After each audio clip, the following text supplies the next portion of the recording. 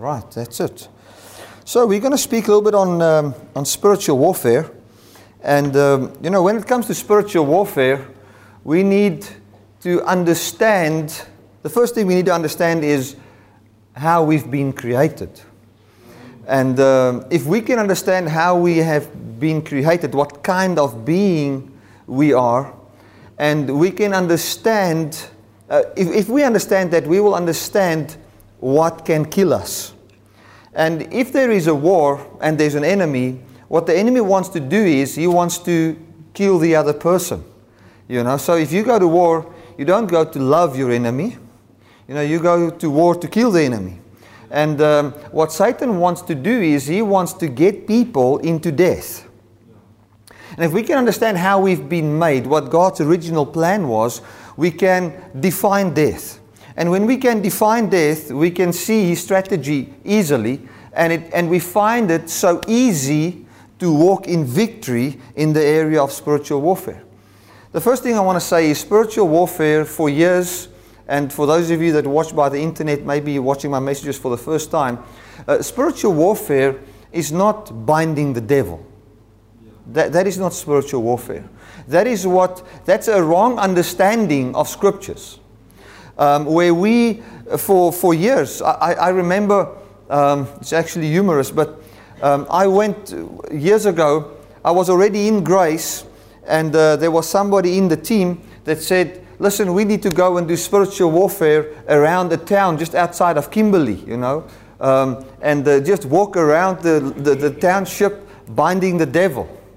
And so I felt, this guy felt he hurt God, and I didn't want to hurt his feelings. So I said, yeah, okay, let's walk around the place.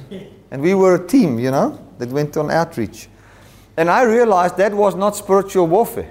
It was exercise. Because I had blisters on my feet, everybody was all of a sudden just seeing demons everywhere.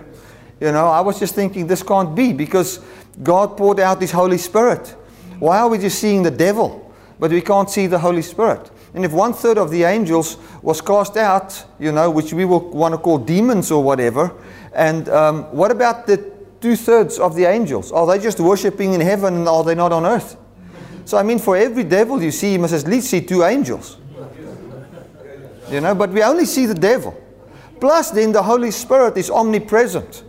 Inside us, around us, and those who have not even accepted the Lord, the Holy Spirit is there, called alongside to help.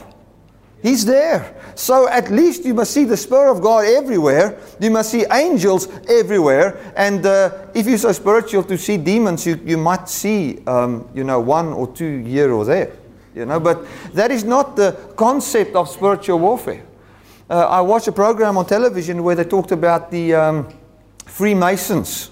And there was a big thing on this TV program. Everybody was just speaking about the Freemasons and, all these voorskote, I don't know what, aprons and whatever, Now, my grandfather was not a Freemason, but if he was one, and the only thing I had of him was his Freemason apron, I'm not going to burn it.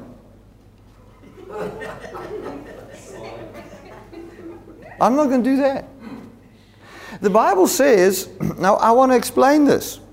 If that apron is in my house, and you take the apron and you put it on the sick, they're going to be healed. Because I've made it holy. I've made it holy by being thankful for receiving something from my grandfather. No, that cannot be. Do you know the Bible says that if you eat food offered to idols? I'm not talking about a little apron here. I'm talking about somebody that had food on a sacrifice for an idol or a false god. It's like you go into Africa, there's this false wooden god they've got there. Then they've got a goat there. They've slaughtered the thing in a ritual, cut it to pieces, put it in prayer to the god, offering it to the god. Okay? And now you as a Christian go and eat it. Many will say, you can't do that. Oh my goodness, the curse will come over you. That thing is from the devil. But Paul said, if you thanked God for it, it is made holy by the blood and the prayer. That thing was made holy, set apart to feed a man of God. Or you. I mean, whoever. It has fed you. You thank God for it. So when you saw it, in the way you see it, is what determines if it's holy or not. If I see that food offered to an idol as holy, or I see it as given from God to me, it's holy. It has been set apart as God's provision for me. End of it. No, let me put it this way. If God has come and He said, who can curse what I've blessed? You know that this one guy went and he tried to curse Israel. You know, he was paid by another king and said, go and Bileam and Balak. They wanted to curse Israel. And then every time they want to curse the nation, they bless the nation. Then he's very angry because he gave him a lot of gold, the king, and said, why are you not cursing the people? Then he said, man, I've come to the conclusion after 3 or 4 times trying to curse the nation that you cannot curse what God has blessed. It's impossible. Amen. In the Old Testament. Yeah. And now the Bible says in Ephesians chapter 3 from verse 1, 2 and 3, we have been blessed with every spiritual blessing in the heavens. I'm blessed. Okay? Now, I do believe that if you've got some false god in your house and you believe in the God, that can bring a bad thing into your life because you believe in it. That apron is dead. Okay? All the needles you see everywhere in town, do you know what? It is just concrete. It's dead. What gives it life is people's belief in it. And the problem is, in church, the message has been going around about what the Freemasons has done and what these people has done, bringing faith or belief in the evil thing, empowering the work of the enemy in the church. That is what's happening because now people are believing in that thing. And when you believe in it, you all of a sudden, when you drive past that place, you feel that, whoo, you get that eerie feeling, it's like, I felt it, I really felt it. But you never felt it before you heard the message. But now you're feeling it, and you know why. All of a sudden you know why your grandmother is sick now. Because of the Freemasons.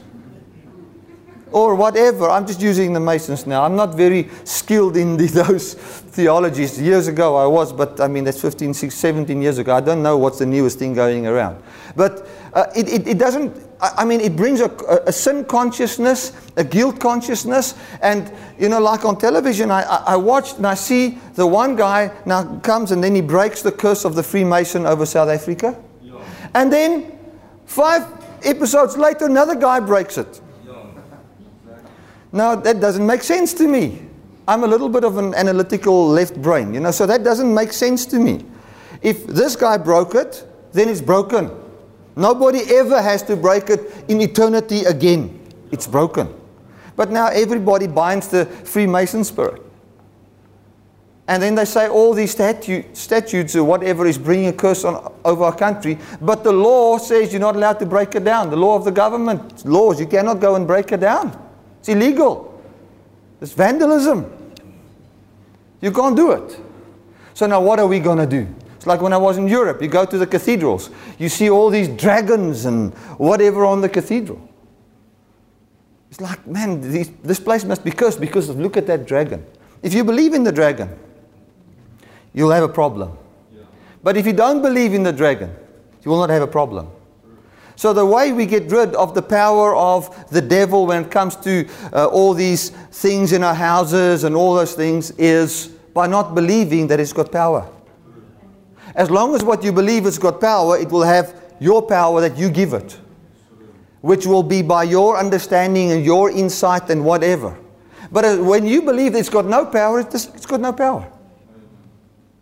Like I said, if you take a Freemason apron and put it in my cupboard, you take it out, you put it on the sick, they'll be healed. Hallelujah. That's what happened to Paul. They took his clothes, put it on the sick, and the sick were healed. in the very same thing, you know. The Bible doesn't say, what does the Bible say about a sacrifice? It says, is it the sacrifice that makes the temple holy, or is it the temple that makes the sacrifice holy? The temple makes the sacrifice holy. We are the temple of God. Amen. The things given to us, when it's received with thanksgiving, is being made holy by this temple of God. Amen. This iPad was a normal iPad until I got it. Now it's holy. It's been set apart for me. I received it as from God. Amen. So in my mind, it's been made holy. That's what the word holy means, to set apart. This shirt is holy. The car I drive is holy. Everything I possess, everything you possess is holy. You know, so we can't come with, you know, did somebody put a muti in my house? If a witch brings a muti into my house, the muti's been made holy. That muti can heal people now. I tell you. You know, I was in Africa Bush. So Ed Elliott, a good friend of mine, the person who taught me the grace message in the beginning, had a meeting and they collected a lot of witchcraft stuff. And you know, in Africa I will also do that. Just get the people out of that thing because of what they believe. And they got all the witchcraft stuff and they put it now in a big bag. And then they would burn it, you know, on the Friday. You know, for the people saying, listen, we part with the stuff and whatever. Right, so they would burn it on the Friday. So what I did was, that evening I want to go sleep, but now I can't find my pillow. So my pillow's gone. But I found this bag with all the witchcraft muti in it. So I was thinking, I'm not going to suffer having neck ache tomorrow because I don't have a pillow, and there's a bag, you know, provided for me, for a pillow. So I took the bag and I used it as a pillow. I was full of blinkertjies the next day and whatever, you know, the muti they have in there, but nothing wrong. Nothing. I remember in the middle of the Africa bush preaching, and then there was these witches, and they started to chant around my caravan in the middle of nowhere. And I was sleeping, my friend, we were asleep, we didn't hear anything. The next day the pastor came and he said, did you hear the witches chant around the caravan? Now they normally chant naked. So thank God, man. You know, I didn't wake up. You know what? The sight for sore eyes. Anyway, so somebody with a big thing on his head dancing naked around. So I called, the next day I said, no, well, let's, over the microphone I invited the witches. I said to them, listen, I want to invite you to come to the caravan during the day, whenever you like. I want to bless you with some food, you know, some coke and maize. Because the Bible says, bless those that curse you. It doesn't say cut the curse of those who curse you. There's no such a thing as cutting the curse ministry in the Bible. There's not one verse for it. Exactly. Not one verse. But there's ministries of it in the Bible. You can't show me one verse where it says you must cut the curse in the name of Jesus. There's not one such a verse. It says, bless those that curse you. So two of those witches got saved, the elders in the church now, and the other one left because he didn't have any business anymore, because the people got healed in the name of Jesus. It's the truth. It was in the northern parts of Zambia. So in the very same way, I believe that we've been, the power of all these things comes through not understanding what true spiritual warfare is. When God made man, He made man as a being that enters and experiences life by belief. When God made Adam, Adam was sinless, Adam was righteous, he was holy, he was everything. But then Adam would live and remain in that state by believing in God, believing in how God created him. So by faith, we experience this truth. And that is a principle that's in all of our lives. If I come and if you look at the news and you see something disturbing, you know, you see the rand dollar does something that that's not supposed to do. When you see it and you believe what you see, what you believe or that thing you see will then be formed in your life because you believe in it. It will bring fear, it will bring whatever. The moment you believe something else, another emotion will come to your heart. Okay, and form your life. So in the same way, God came, made Adam in His likeness, in His image, in the perfection of God, gave him the tree of life to eat from, which is belief in God, to say, forever I want to be in this state. I believe, I rest my mind in you being in me. Adam didn't do that, because another belief was offered to him. Satan came to Eve and said, listen, you can be like God by knowledge of right and wrong. The knowledge of good and evil. Amen. Now the knowledge of good and evil, technically speaking, was actually taking the knowledge of good, basing your life on the knowledge of good, which is evil. Okay, the knowledge of good and evil. So if I take the knowledge of all the good things that's in my life, you know, I take the house that I live in, I take how's going with me financially, how my relationship with my wife is, and all those kind of things. I take all the good, and I take all the good inside my own ability.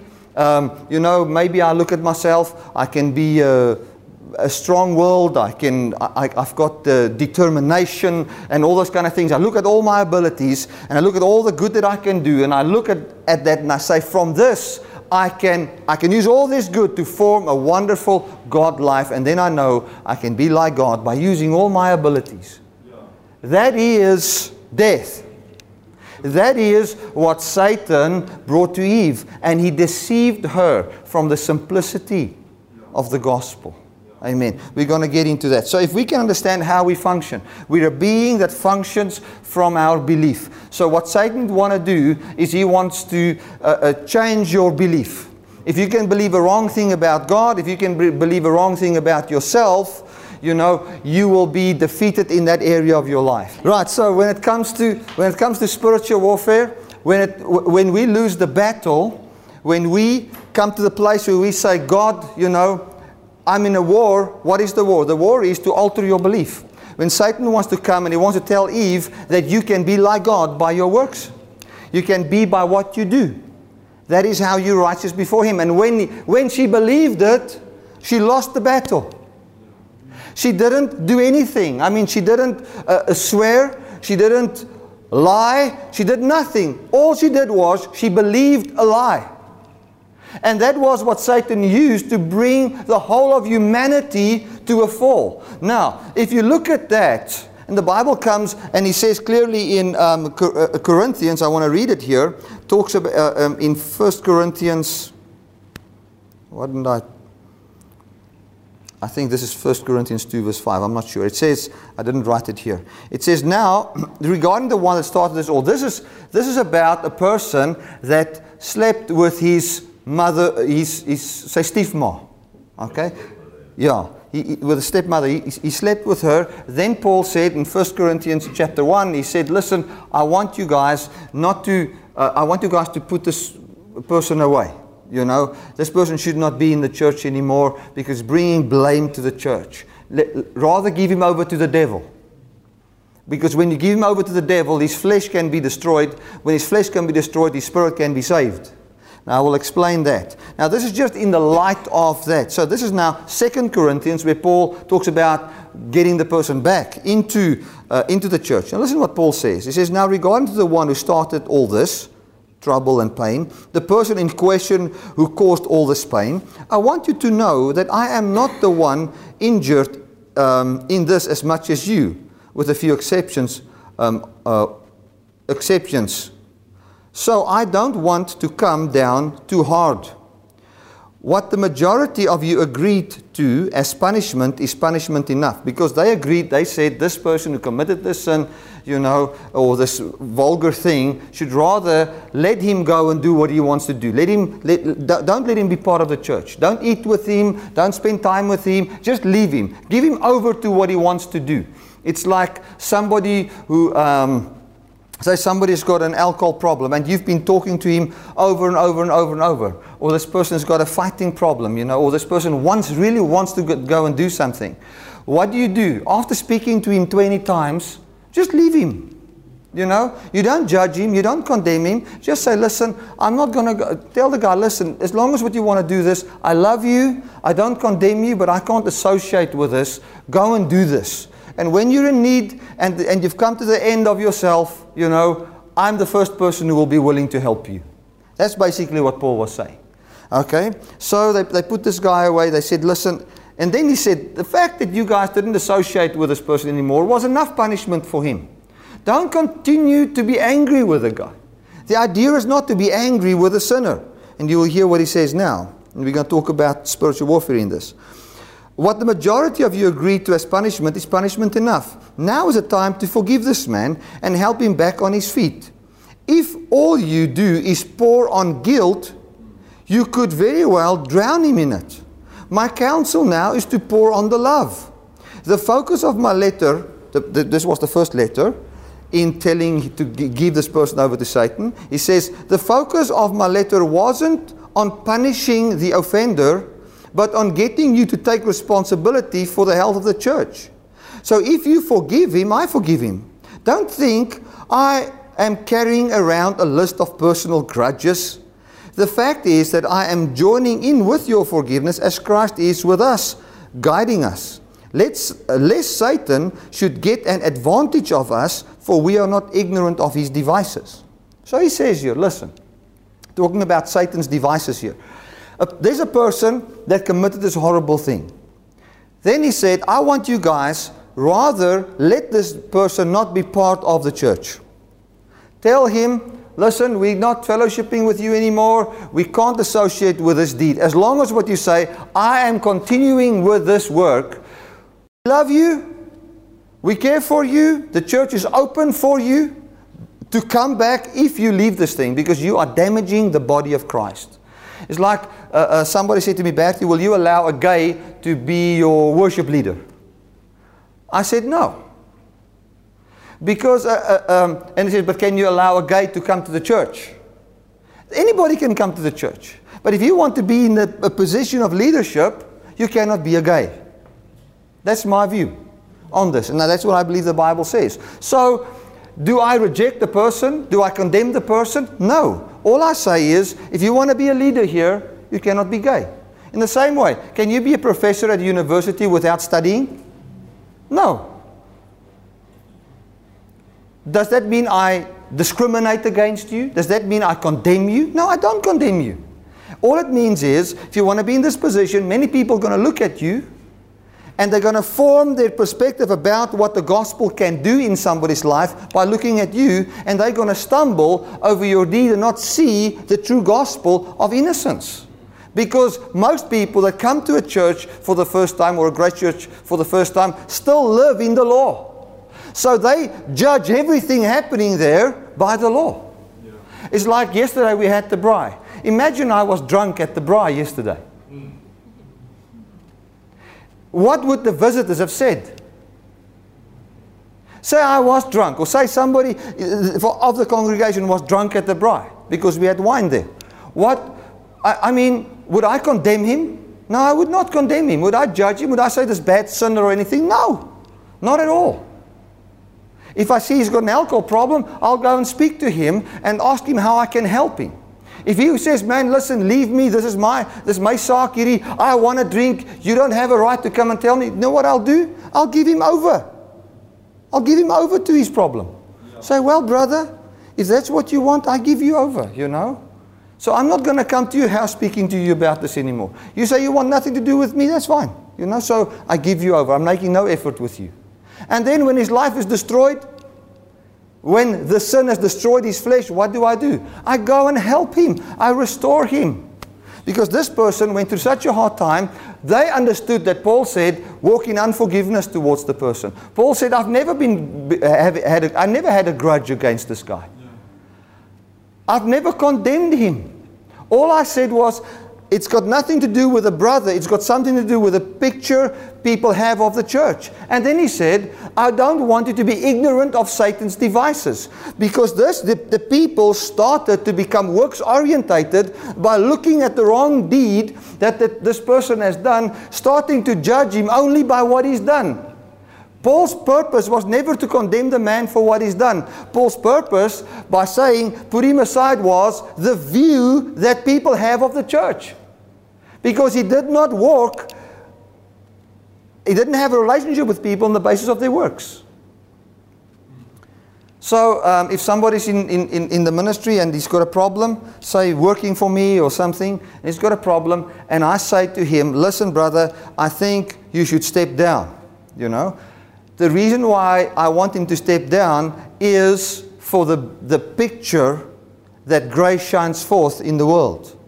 We can't have a picture of grace where people sit in drunkenness, people sit in this, people sit in this. It's not because I judge the man by his works, condemning him, saying, you are a sinner, you're unrighteous, you don't qualify for the blessing of God. Because the moment I do that, the device that Satan has, that word device in the Greek, I studied it, it means the way of thinking, the thought pattern of Satan. Satan's thought pattern is to get you works orientated. That's what he wants. So it's very difficult. That's why Paul says, if somebody is caught in a sin, you that are mature in the Lord, go and correct him in a spirit of meekness, lest you fall in the very same thing. Because why is that brother in that thing? Because he became works orientated, he became situation orientated. Somebody falls into sexual lust or something. Why? Because he was brought up in a certain way. When he was brought up in a certain way, maybe, like I said yesterday, a person was molested, or a person felt inferior, a person was in school always rejected by girls or rejected by boys. Now this person feels, I will feel loved if somebody of the opposite sex can just love me. Now he feels a need for that love. There's a law in him that says, if I can have this love from another person, then I'll be okay. Now he gets caught up into pornography. Okay? Because of that law that he tries to obey by works to feel good about himself. Now when you correct him in a spirit of meekness. Lest you, what is meekness? Meekness means submitted to the message of grace. Okay? And not works. So now I come and I submit myself. I say, God, I'm not going to judge this person based on his works. So my judgment about him will be based on belief. I want to see, what does he believe? Or what does he need to believe to be set free from this thing? Because Satan wants to destroy his life. Satan wants to destroy the church by bringing a bad view about the church, a name of license to sin and all those kind of things. So how are we going to help this person? By humbling yourself under the gospel of God's grace, going to that person, looking at his belief system, getting him into the message of God's unconditional love. When he gets into the message of God's unconditional love sets him free from the power of sin. And I found in my life, whenever I do counseling and help people when they're in problems, I find that I'm not sin conscious anymore. When I look at the person, I can see, say a person's got outbursts of wrath, you know, he starts to beat up people and all those kind of things. I will tell him, listen, it's not good that you are a counselor, you know, in the church, because you might beat up people. It's not because I feel he's disqualified, because God cannot qualify him because he doesn't have the right work. There's obviously something that he believes that will harm people. So I look at the belief. I don't have a grudge against the person. So Paul comes, he tells the people, listen, I wanted to forgive this man. He says, you think you are angry with the man because you think I'm angry with the man. I'm not angry with the man. I've never been angry with the man. My purpose was to just get the church, that there can be a good view about the church. I had nothing actually against the man. All I want was that the church can look good again and that this man can be restored. The number one thing was put him away so that his soul can be saved.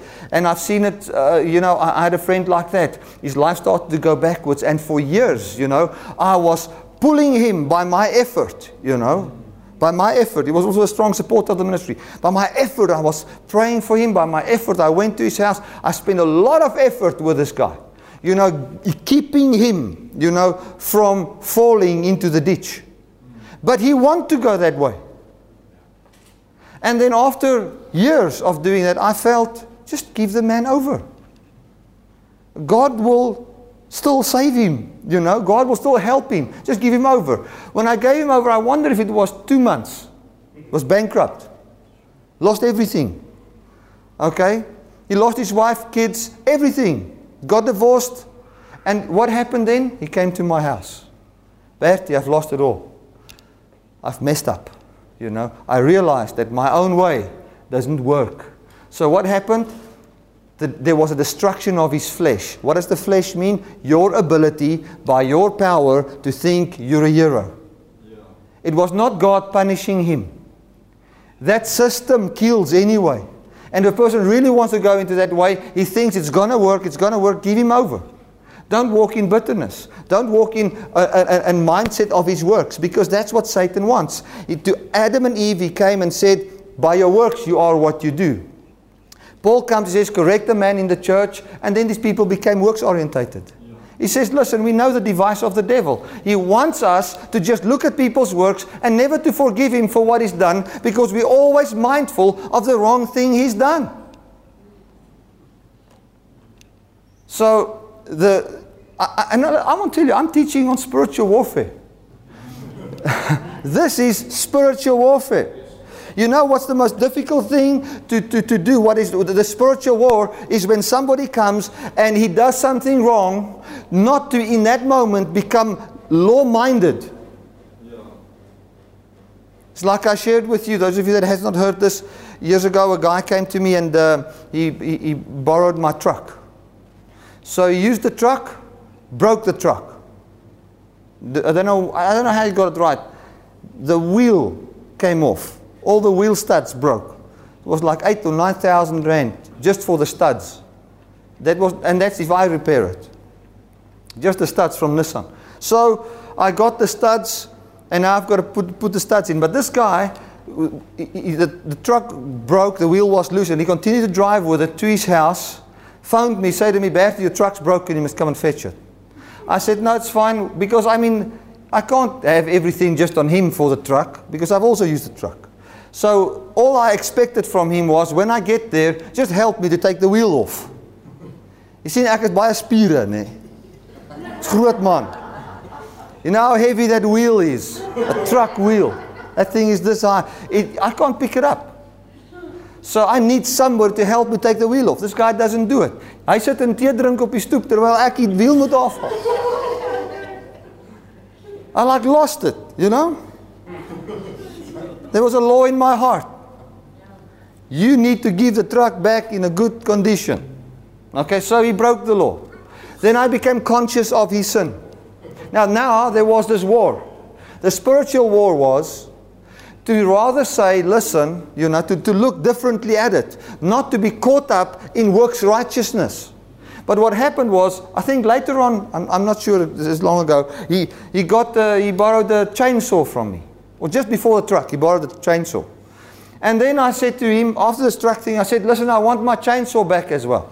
I phoned him. You know what he told me? He says, if you want the chainsaw, just go and fetch it at my house. I live on a farm. So now, toe word ek nou kwaad vir die broer, jy weet. Became very upset. So I said, I'm not fetching that thing, you better bring it back. And it was not just that he did the wrong thing. What happened in me was I started to lose the battle in this sense. I became works-minded. Not just towards him, but in everything. In everything. A person shouldn't do this, they should do this. He shouldn't do this, he should do this. And I became works-minded. You know what's the worst thing that happens then? Then you become works-minded towards yourself. You start to see your own mistakes. And when you start to see your own mistakes, then you want to correct your mistakes by willpower. And you get into that vicious cycle of death. You know, and you become absolute legalistic. Death starts to, you can't see any good anymore. You start to feel depressed about things. Nothing's right anymore. The devil is in everything. You can't understand because you've prayed, you've done this, you win the lost. You do everything, and God, I do everything for you, but why does this guy do this for me? Can't you protect me, God? All of a sudden, your relationship with God is taking a knock. Because you become legalistic in your mind. So the war is not to get into works righteousness in your mind. Not to judge who the person is by what he does. So to make a long story short, I got the chainsaw back from the guy. The guy didn't bring it himself. His wife brought it. I want to start the chainsaw. I mean, now this chainsaw is 2 weeks old. I mean, it's a new chainsaw. So I want to start it. It starts, but the blade doesn't go because the clutch has been burnt out. So I phoned the guy. I said, my brother, this clutch has been burnt out. It's a new chainsaw. Can I go and give it in at a place and we go half-off with the repair of the clutch? It will be like 400 rand or whatever. He says, no, I can give it in anywhere, but the account is for me, not for him. So I gave him a piece of my mind. Now, I'm the pastor, he's the member. And after I told him what I was thinking about him, he was crying. He cried, you know. So I tell you, I felt so bad, you know. So then I walked, but because now I became so legalistic, so sin conscious, you know. I'm so far from in the rest of God. I'm so far from I'm the righteousness of God. I'm so far from I'm an innocent, He's innocent. I'm so far from God does not look at His sin. I'm so far from that love that flows from a revelation of who He is because of what Christ has done. And I walked past the bookshelf. And there was a book that I borrowed a year ago that I never gave back. Exactly what this guy did. And then I was in such condemnation, you know, so condemned. And that's exactly now what Satan wants. The next step Satan wants to do is to tell you what you must do to correct all these things by your works. And now you start to work and work and work. So you go and say you're sorry, okay? I don't say you shouldn't say sorry, but you go and say you're sorry. And then you go and look at everything in your house that you've ever borrowed from anybody, and you give it back with a sorry letter. Okay? And then you will become so legalistic. You'll become so judgmental towards people, and there you've lost it. You've lost the experience of the very life of God in you. The life is not lost. The life is in you, but you can't experience it. Because you are not believing in it anymore. You're believing in works righteousness. And that's exactly what he wanted to happen. What Satan wanted to happen with Adam and Eve. So from the day Adam and Eve fell, man's whole work was to become righteous before God by his works. And even today, you know, yesterday when we were at Ines and Marlene's house, I mean, they live really in such a beautiful area, you know. It's like a piece of paradise. Ek dink daai plek se naam is nog Paradyskloof ook. Okay, so we went in there, and so it's this beautiful place. And then they speak to Ines, and Ines, they say, "How long do you stay here?" "No, so long, whatever." And then he says, "But it's not my property. I rent this place." You know, and it's almost as if he owned it, it would have been wonderful. But now he's renting, so now it's not that wonderful. See, that's the law. That's the law. That is, I am what I do. That is, your ability determines your blessedness or your godliness. So it would have been a very godly thing if he owned the place, but now it's at least a little bit godly because he can rent it. So our war is not, this is the spiritual war, to walk in the perspective of God's finished work in every man. To know that a car can never define a person. In our Western mindset, European mindset, when it comes to money, our money can never say who somebody is, can never tell you who you are. So if you've lost that one deal, what does it mean? It means this holy, blessed, righteous God creature lost a deal. That's all it means. It doesn't mean that you are now not blessed anymore. It doesn't mean you've done something wrong. What did I do wrong not to get this deal? You know, in this world there's so many unstable people. Now you want to measure the stability of God on the ability of somebody else that doesn't even believe in God to be stable. You can never. You always be in defeat. This is what Paul also said.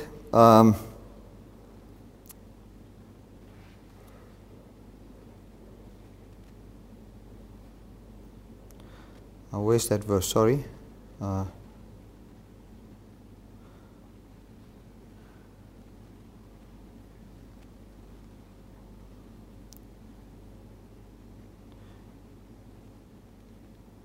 Paul comes in, it's 2 Corinthians 4. He says, I am afraid of you, lest you are beguiled by the snake, as Eve was beguiled from the simplicity of the gospel.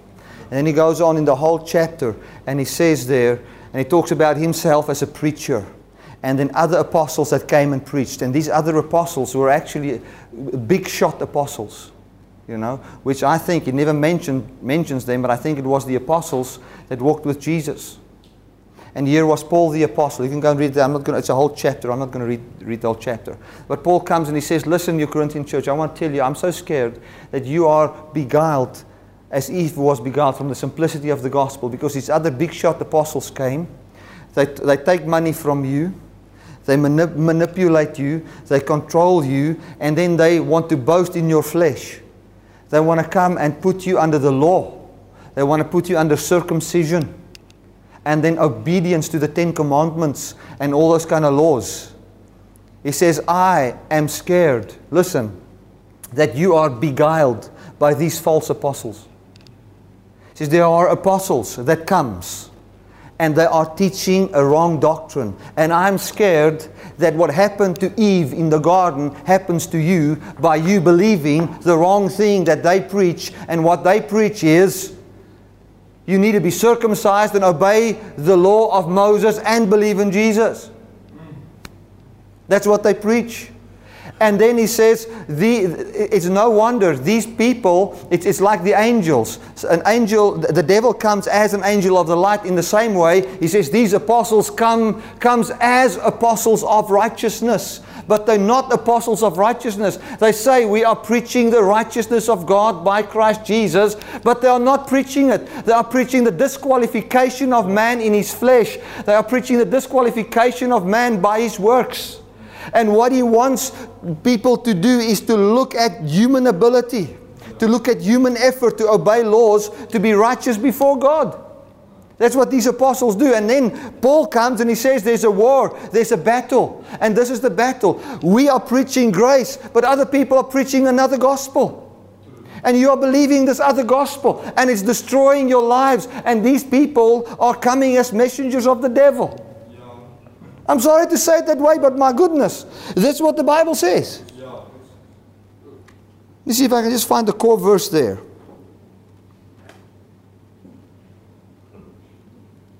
It's radical, but this is what the Bible says.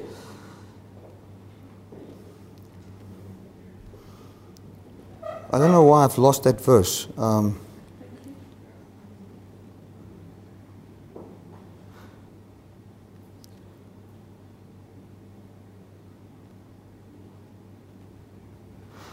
It's 2 Corinthians 11 verse 1. It says,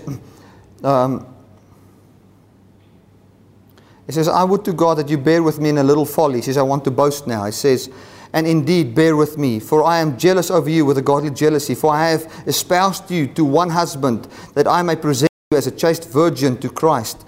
But I fear lest by any means, as the serpent beguiled Eve through his subtlety, so your mind should be corrupted from the simplicity of Christ. Isn't that powerful? This is exactly what happened. And then he goes on and he says, I robbed other churches, taking wages of them to do you service. And when I was present with you and wanted, I was chargeable to no man. So he says, I come to you guys. I didn't even ask yourself money. I just want to preach this truth to you. He says, for that which was lacking to me, the brethren which came from Macedonia supplied. He says, so I worked what I didn't have enough money. Macedonians, the poor churches in Macedonia, gave to me so that I can preach to the rich church in Corinth. And in all things I kept myself from being burdensome unto you. And so I keep myself. Then he says, but what I do, that I will not, that I may cut off occasion for them which desire occasion. This is a very difficult way to say that I will not ask money of you at all, because other people will say, I'm just in this thing for money, my motive is not pure, because they came and said to Paul, Paul, your motive is not pure, you just wanted money from these people. But the people who said that was apostles who took money from the churches and preached the false gospel to the churches, which Paul started. Amen.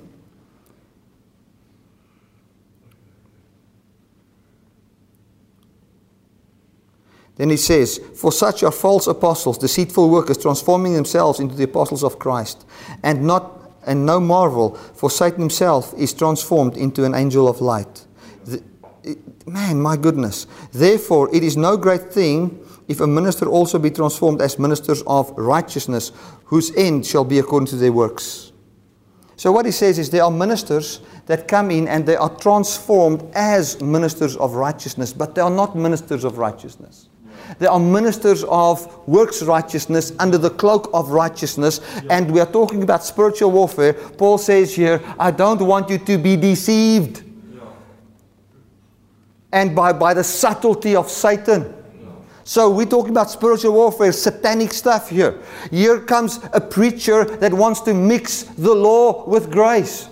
He comes under the cloak of righteousness. But it's not righteousness. These people are worried about money. It's all that they're worried about is how much money the church can give them. How they can sponge off the people. Not fathers of the people. Caring for the needs of the people. And I want to say this. I don't think that most of those people are in it willfully. They're also deceived. So we don't point a finger saying, look at these wrong people, they're so bad. We keep our mind in the truth. It is a deception because of something wrong they believed. I preached that wrong message, man. I came in the cloak of righteousness, but I was not preaching righteousness. I was preaching a wrong message because I was deceived. Not knowing the truth of the gospel. But when we know the truth, we're not against the person, we're against what happens by what they preach. And this is what he says. These people are mixing. It's not the simplicity of the gospel. What's the simplicity of the gospel? This is the simplicity of the gospel. One man, Adam, came. He disobeyed God, and everybody became sinners.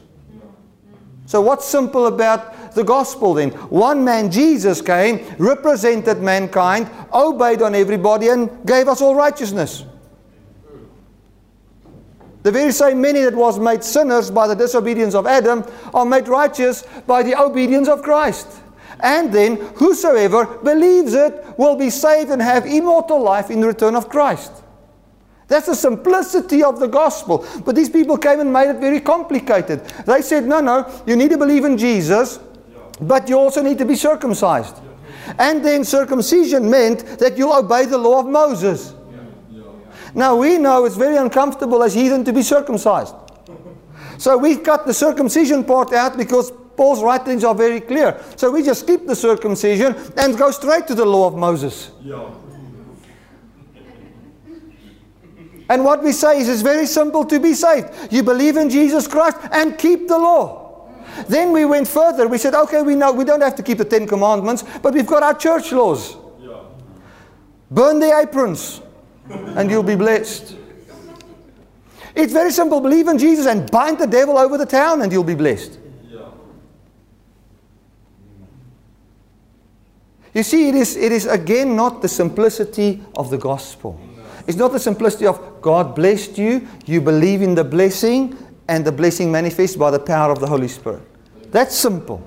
But we get all these complicated things, and we are, and that is our war, to stay in the simplicity of the gospel. I end off with this verse.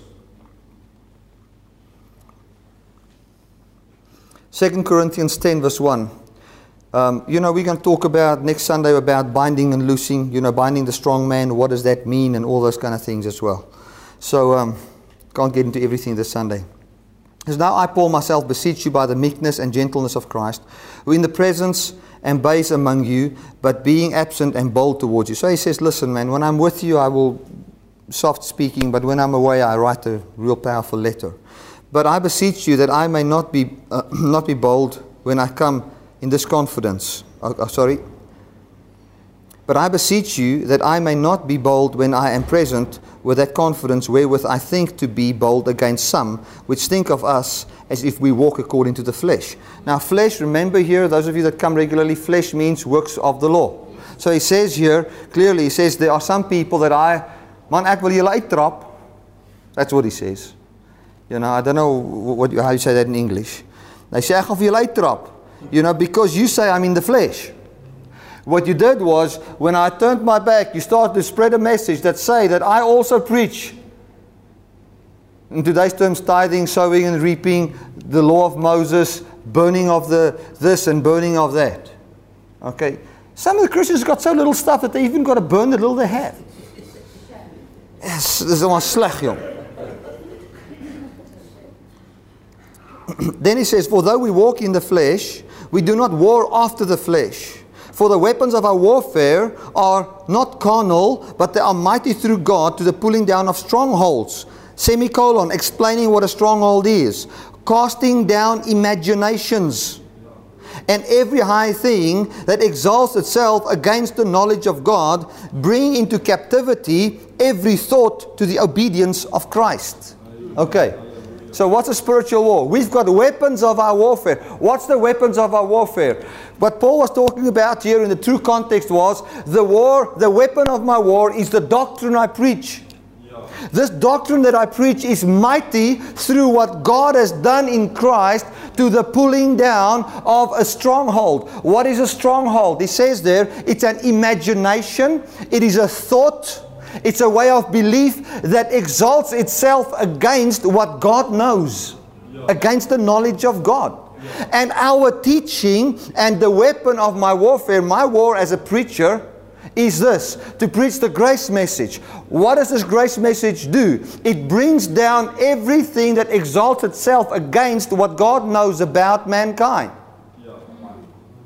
And then my vision is to bring every thought in man subject and make it obedient, subject to the obedience of Jesus. Now let me explain that quickly. I'm ending off with this. So when I preach the gospel, this is what Paul says, the weapon of my warfare, the war that I have, is to preach this gospel. And when I preach this gospel, what do I see? I see strongholds, these imaginations being brought down to nothing. What was these imaginations? The Jewish people imagined that if they would be circumcised, they'll be saved.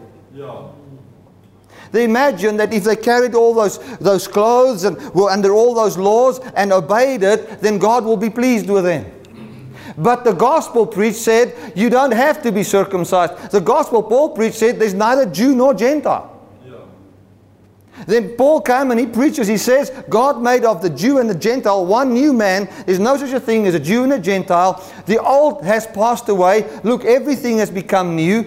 From God's perspective, Jesus took away the sin of the whole world, bringing innocence to mankind, and He reconciled the whole world, including the Gentiles, unto Himself, and is not imputing one man's trespass against him.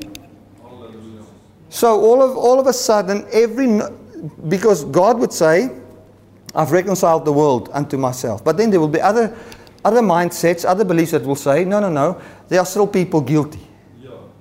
Which says, I exalt myself above what God says. If God says this, no, I don't agree. I say this. Then He says, we through our teaching, our war is to break down that thing. It was not to bind the devil over the town. Listen, if you're busy with binding the devil over the town, you've already lost the battle. Amen, sir. Because you believe the devil's over the town. No. We believe the true gospel. We preach the true gospel. And that gospel brings down imaginations and strongholds in the minds of people. That's what it says. Let me read it again. Casting down imaginations and every high thing that exalts itself against the knowledge of God. What's the knowledge of God? It's the knowledge God has. So God has got knowledge. There's some things that want to differ with what God knows. And if you want to differ, we are preaching something to bring forth the knowledge of God. And we bring into captivity every thought to the obedience of Christ. So what does it mean? There are thoughts, Thought there doesn't just talk about the thought in your mind. It talks about different thoughts. the thought of Buddhism, or the thought of Hinduism, or the thought of Islam, or different thoughts, schools of thought that we have, different doctrines we have. It can also include a thought in your mind. Like a thought in your mind, I cannot be blessed because I have not tithed this month. Okay? Bring that subject to the obedience of Christ. Christ obeyed on my behalf. When Adam disobeyed on my behalf, Christ obeyed on my behalf. When He obeyed on my behalf, I was qualified to be blessed. And God in His person provides for His children. So I rest my mind in a God that is not works orientated, but that's love orientated, that's value orientated, that provides for the birds, and He'll provide for me. That is taking a thought captive to the obedience of Jesus. Satan comes and says, you have not obeyed, God cannot bless you. But listen, I take that thought captive to the obedience of Christ. I put it under the obedience of Jesus. And that is the weapons of our warfare. This is spiritual warfare. And I took a long time in the teaching explaining what Paul did with that one person, you know. And in the forgiveness of the person who committed the fornication or whatever. But we need to understand that from that perspective is where he said, we are not ignorant of his devices, because you people don't want to forgive him because you works orientated all the time thinking I've got a grudge against him. I don't have a grudge against the guy. If you forgive him, I have already forgiven him as Christ has forgiven him. The issue is not what is done. The issue is the church. Hallelujah. We don't walk in the consciousness of people's sins. We walk in a consciousness of what Christ has done for them. And if somebody has done something wrong, I bring it subject to the obedience of Jesus. And the obedience we have towards God is to believe in what He believes. Amen. What is the new commandment? To believe in Jesus. That's the new commandment. A new commandment I give unto you that will enable you to love your neighbor as yourself. The new commandment is not to love your neighbor. The new commandment will enable you to love your neighbor. What is the new commandment? To believe upon me, Jesus said. That's the new commandment. What shall we do to work all the works of God? This is the work of God. Listen to this. He didn't say this is your work. He says this is the work of God. This is what God does. This is the purpose of God, that you believe in me. John 6:38. This is the work of God, that you believe upon me.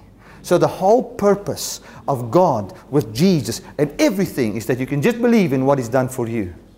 He's made you innocent. He brought you righteousness and everything. When you believe upon it, you find that truth manifesting in you by the power of the Spirit of God and not your willpower. And you are saved from yourself and the system of the devil. You know, the moment we can, and I, like a good preacher, always say, I end off for the second time. The purpose, the purpose why we hear the gospel is to be set free from the satanic thought of my ability determines my being. That is the satanic thought. And it was quoted so beautifully in religion, in the name of Jesus, that we embraced death. And we lived in death. We had schools of death, thinking we are preaching the gospel, being deceived by the subtlety of the snake.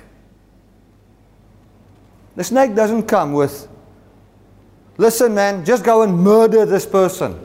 No. He comes with a thing of something like this. You know, if that person really loved you, he would have done this. When you believe that, you doubt the person's motive. And then you start to judge him by what he do. You start to see who he is by what he does. Yeah. And the end then can be killing the person. Start subtle. I mean, God loves people to the point where you can't even pray. I remember in the traditional church, you can't even pray for somebody that's not a believer, because how can God heal an unbeliever? He must first believe in Jesus, confess his sin, Then you break all the curses of the devil over his life. Then you can pray for him and he will be healed. But Jesus just healed the sick. He never had any of those methods. He never bound the spirit of the Smurf. Never did that. I've never seen Jesus once bind the spirit of alcohol. Anything. All he said was, I cannot do these miracles if the strong man is not already bound. Isn't that beautiful? He says, I cannot plunder the house unless the strong man is already bound. How can somebody plunder a house unless a strong man is bound? He must first bind the strong man. And then Jesus was healing the sick. They said, you use the power of the devil. He says, no. The devil didn't give me the power. The reason why I can do these things is because the strong man has been bound. The strong man's been bound for 2,000 years. Hallelujah. Next Sunday we'll get into that. Amen. Let's pray together. Father, I want to thank you that we can have a life saturated by the finished work of Jesus. Thank you, Father, when we think of every person walking on this planet, we think from the perspective of your logic. We think from the perspective of your understanding. We think from the perspective of your freedom. We see people, sins paid for. If there are people, Father, walking in a life that is destructive, we see them as a victim of the flesh. We see the value of people because we have believed in you. We've believed what you say about people. Thank you, Lord, that our lives are formed by that. You know, there can be people here watching by the internet. I'm just especially thinking of the people over the web. And I'm thinking of people that went through divorce and abuse. A lady beaten by her husband. Those kind of things. And I want to say this. You've struggled to forgive that person that has done it to you. I want to tell you, the scripture says in Romans chapter 7, that it was not him that sinned, but sin in him that took him captive and made him a slave and hurt you even through him. Maybe he continues to yield to that spirit, which is a wrong thing. But the moment you can say that this person is actually valuable, but he was taken captive by sin, and separate him in that form from his sin, saying it was not him, but sin taking him captive, wanting to destroy him and wanting to destroy you, that got abused that way, beaten up and all those kind of things. You will find so much peace in your life. You know, that person can never take back what he's done. It is done. It's history. It has happened. And I want to tell you, the lie of the devil would be that you are a blessed person, or that the lie of the devil would be you are cursed because this bad thing has happened to you. And why has it happened to you and not other people and all those kind of things? That's an endless cycle of death. I bring you freedom in the name of Jesus, saying, even if you had a loving husband all your life, it could never define you. There's one loving husband that can define you. His name is Jesus. It's Abba Father. He loves you forevermore. We cannot be defined by our marriage. We cannot be defined by our money. We cannot be defined by the joy of this life. We cannot be defined by the curses in this world. We cannot be defined by prosperity, neither poverty. You have been made the righteousness of God. And in the name of Jesus Christ, I set you free from the lie that you've believed that's destroyed your life. You are precious to God in the same way He's the husband that's done the bad thing to you. And I bless you in the mighty name of Jesus by speaking well over you. I say, everybody here and watching by the web, your sins are forgiven. The weapons of our warfare is the gospel of grace. We stay in the message of God's unconditional love. And in such a way, Satan cannot touch us. Keep yourself in the love of God, and the evil one will not touch you. Keep yourself in the love of God, and the one bringing the condemnation message will not be able to enter your mind, because you are in the circles of God's unconditional love. Amen and amen. Thank you, Father. Thank you, Father. Thank you, Jesus. Thank you, Jesus. Thank you, Jesus. Thank you, Father. Thank you. I want to just say this. I feel we can put a demand on the person of God. Don't be afraid to say, He is a loving Father and He does care for me. Having an expectation of care. You can have an expectation of care. You can have an expectation of love in this world. And you will find God guiding your mind and your heart into a place where you can see true care and true peace and tranquility of mind. In Jesus' mighty name. Amen, amen. Right, if there's any person that wants prayer, I'll be here. I'll pray for you. If you want to have some coffee, you're welcome. Those of you that want to give, there's a box on the table there. You are free. Amen. God bless.